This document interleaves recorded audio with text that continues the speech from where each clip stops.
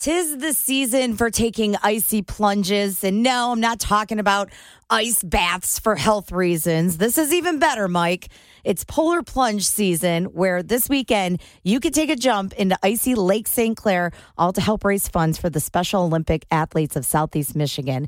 To explain more about this crazy fun event is my good friend Ted Grossnickel, the Director of Corporate Engagement and Events for the Special Olympics of Michigan. Good morning, Ted. Good morning. Thank you for having me on today. Yeah, no problem. And Ted, tell us about this event. You got people jumping into to freezing cold lakes for a good cause, right? Yeah, we sure do. So the Polar Plunge Series is the largest fundraising opportunity for Special Olympics Michigan in the state. And this weekend, we're coming right to Macomb County, where we're hosting our annual Polar Plunge at McRae Harbor. So we have over 200 plungers will be actually jumping off the pier right into the cold water, raising funds. And we also have a frozen 5K charity walk kicking off our morning as well. And so say you're not all about the plunging, but you're about giving. Do you have to jump in the water to donate? How does that work? What if I'm too afraid to do that? We have many options for those who are unable to plunge themselves. We have a 2 chicken to plunge option if you still want to register and come out and ask your friends and family to support. We also have tons of raffle items and baskets and entertainment during the plunge day. So you can come out, spectate, watch everyone jump, and still support at the event itself. Yeah, and this all proceeds are to benefit the Special Olympics. I'm so curious about these events. What happens as soon as people jump into that water? How fast does it take for them to get out?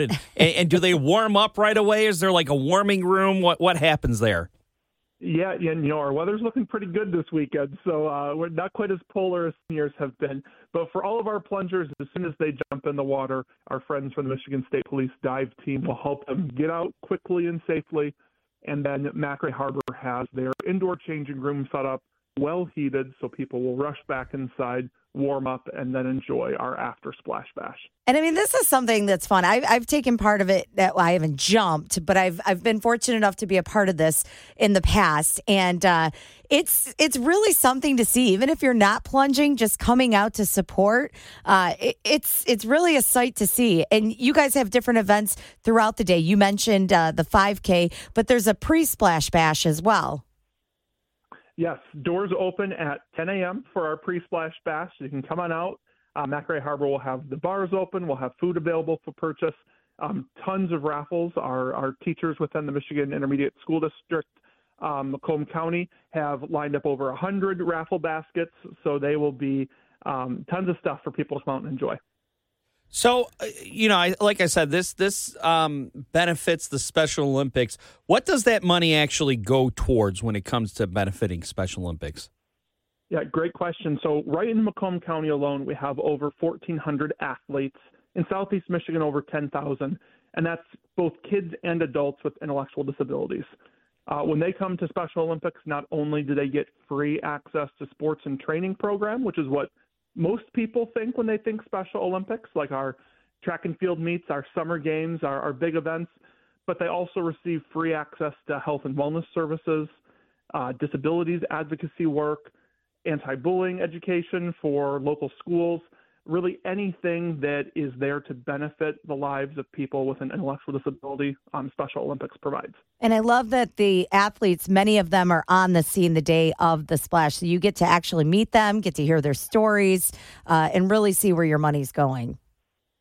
Yeah, totally. We'll have athletes out there front row cheering you on, and they're also the ones judging our costume contest. So, costumes are encouraged for plungers, and the athletes will be there picking their favorite. I have to say my favorite in years past was the group that did the Simpsons. They all dressed up as different members of the Simpsons. It was a lot of fun. Yeah, face paint and all.